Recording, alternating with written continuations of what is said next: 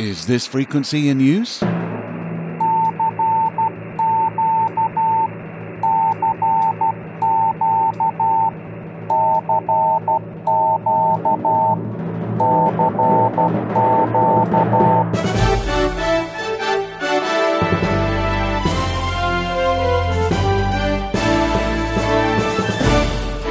Welcome to Southgate Vibes, a selection of the latest stories direct from Southgate Amateur Radio News.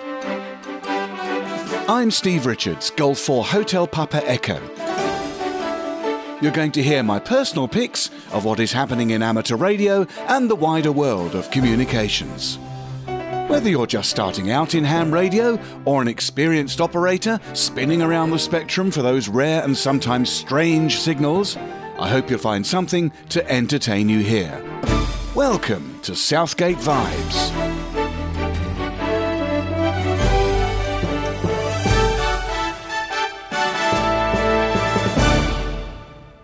Greetings wherever you find yourself today.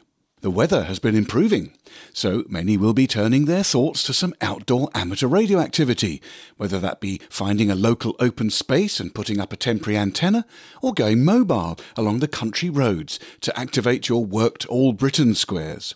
Worked All Britain is a personal awards scheme in which the principal idea is to speak to fellow hams in every 10-kilometre square of the United Kingdom, as according to the Ordnance Survey mapping system.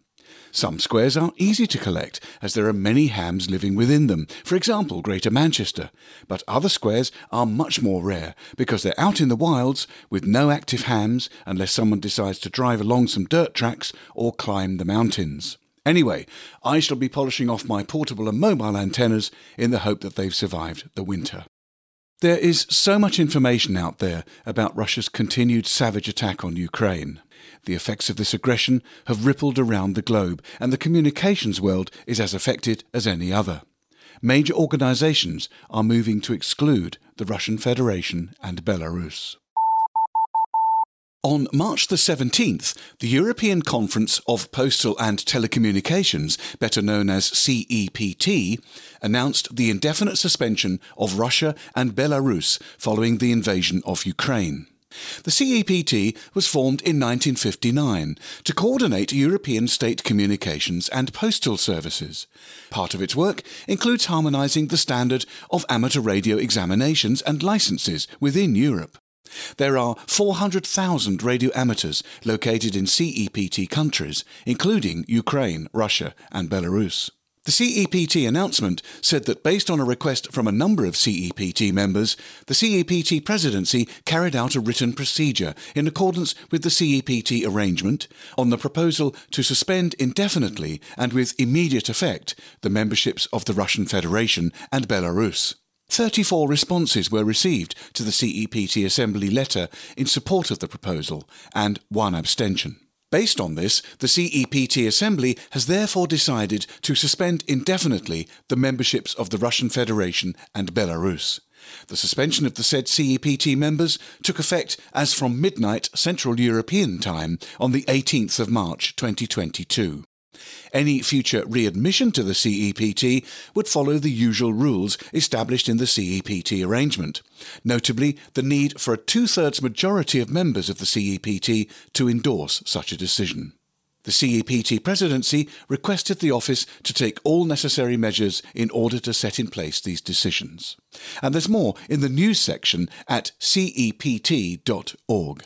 And in Poland, there has been an announcement from the SPDX Contest Committee, who said that after careful consideration, together with the Polish Amateur Radio Union, the PZK, and the SPDX Club, they've decided to cancel the 2022 SPDX contest. Since the start of the war in Ukraine, Poland has accepted nearly 2 million refugees to date, as a direct result of Russian aggression towards their neighbouring country. This is an unprecedented event in Europe and has resulted in the greatest migration crisis in Europe since World War II. Polish people are deeply engaged in all forms of humanitarian assistance. Polish radio amateurs are giving shelter to Ukrainian refugees in their homes and offering their help and services in every way possible. Under these extraordinary circumstances, the SPDX Contest Committee felt it was most appropriate to cancel the SPDX contest this year. There's more at spdxcontest.pzk.org.pl.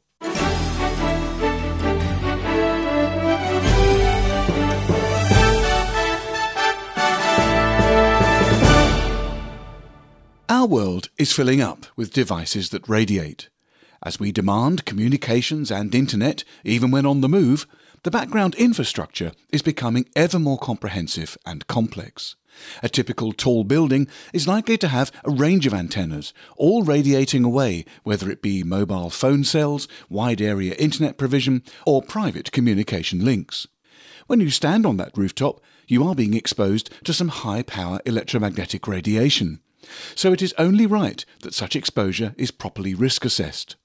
Over in ERA, a lecture on this subject will shortly take place, and it's likely to be a sobering look at the burgeoning radio frequency environment and the risks posed to professionals and public alike who are close to so many transmitting devices. Jeffrey, Echo India 7 India Romeo Bravo, informs us that the Fire and Safety Division of the organisation Engineers Ireland is presenting a talk by Dermot Moran titled Radio Frequency Safety, including 5G Rooftop Base Stations. Dermot is a project supervision design process specialist and a chartered engineer. He has prepared major emergency, quality and project safety plans for the transport, utility and marine sectors and has 30 years' experience in environment, health and safety quality management. Digital, wireless and mobile services require a range of connectivity and networking solutions. One of the key items of infrastructure is the mobile or cellular radio base station. As voice and data have evolved through GSM, 3G, 4G and now the likes of 5G, Wi-Fi and mesh networks, radio frequency power and variety has increased along with the level of infrastructure. This talk might be of interest to radio amateurs, as the presentation reviews and explores the safety requirements and standards applicable to rooftop base stations and antenna structures.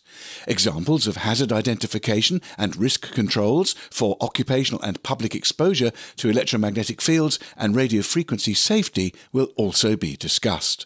The presentation will take place on the Zoom platform and is scheduled for Thursday the 24th of March 2022 at 7 p.m. and it will be possible to view it retrospectively. To book a free place for the live event, please visit the website www.engineersireland.ie and navigate to event number 7969. A few episodes back, we told you about Ye Old Hurdy-Gurdy Radio Museum in Ireland. News comes our way that the Irish Radio Transmitter Society has been informed that some of the information about the museum's future in the Irish broadcast media was not correctly represented. So we're only too glad to clarify the situation. Tony, Echo India 5 Echo Mike, has informed the Irish Radio Transmitters Society that, contrary to information erroneously stated on a recent radio programme, Ye Old Hurdy-Gurdy Museum of Vintage Radio is not closing down and in fact will be reopening at weekends starting in April. It's located at the Martello Tower in Howth, Ireland. It was also erroneously stated that the contents of the museum were being auctioned off. While the private collection of the late Pat Herbert was auctioned recently, nothing from the display in the museum was affected, as this separate collection is Pat's legacy for generations to come. The Howth Martello Radio Group will be taking part in International Marconi Day on the 23rd of April, using the call sign Echo India 0 Mike Alpha Romeo, and visitors are very welcome to come along and operate the club station. In preparation for International Marconi Day, Tony, Echo India 5 Echo Mike, and Joe, Echo India 2 Juliet Zulu, installed a new HF X80 antenna on the roof of the Martello Tower in Howth. This was purchased with the help of a grant from the IRTS Promote Amateur Radio Fund. Antennas at this exposed location suffer from extreme weather conditions and need to be replaced every few years. The museum will never be the same again without Pat, but his fellow radio amateurs will keep it going in his honour, and they know that his spirit will always be present within the Martello Tower, along with that of Lee DeForest, who demonstrated his wireless telegraphy system there in 1903. Well, that's it for this time. You've been listening to Southgate Vibes, stories about amateur radio and the world of communications from Southgate Amateur Radio News. You can find these stories and many more daily reports at our website, southgatearc.org. Don't forget, we'd love to hear from you. You can get in touch by sending an email to vibes@southgatearc.org. So until next time, this is Steve Richards, G4 Hotel Papa Echo, signing off and wishing you best 7-3.